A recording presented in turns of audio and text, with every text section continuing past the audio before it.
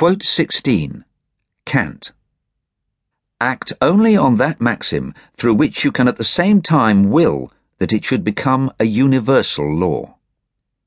Immanuel Kant, Groundwork of the Metaphysic of Morals, page 84, first published 1785. Every philosopher considered in this book deserves the high praise I have given them, but Immanuel Kant, 1724 to 1804, deserves it more than most. There is no official greatest philosopher chart, but if any such chart must give top spot to Plato in recognition of his towering genius and vast influence, then only Plato can be placed above Kant without controversy. On a personal level, Kant lived a peaceful, relatively uneventful life as a teacher, scholar, and confirmed bachelor.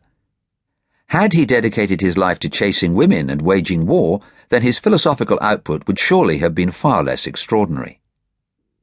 Kant is most famous for four things: for never travelling more than 10 miles from his hometown of Königsberg in German East Prussia, for taking a walk at exactly the same time every afternoon, except on the day when he received a copy of Hume's treatise and became too engrossed in it to go out, see quote 14, Hume, for writing a series of major critiques that redefined philosophy by synthesizing the great traditions of rationalism and empiricism, and for formulating a moral theory known as Kantian deontological or duty-based ethics.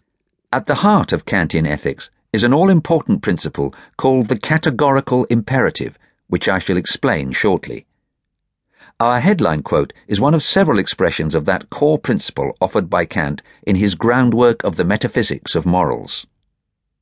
Kant and the deontologists who follow him argue that certain human actions are intrinsically wrong, regardless of their actual consequences. That there are fixed moral truths or principles that apply universally to everyone, regardless of their circumstances. They argue that these unchanging moral truths or principles can be discovered or worked out through pure reasoning. That ethics is a matter of a priori knowledge. Other moral philosophers, called consequentialists, argue instead that no human action is intrinsically right or wrong. The rightness or wrongness of an action has to be judged according to the consequences it produces. See quote 24, Mill. Both deontologists and consequentialists are, broadly speaking, moral objectivists. That is, they believe that there are objective moral facts, or at least that there are objective means of establishing that an action is right or wrong. They simply disagree about the means. This sets them apart from philosophers who are skeptical that there is any genuine way of judging right from wrong.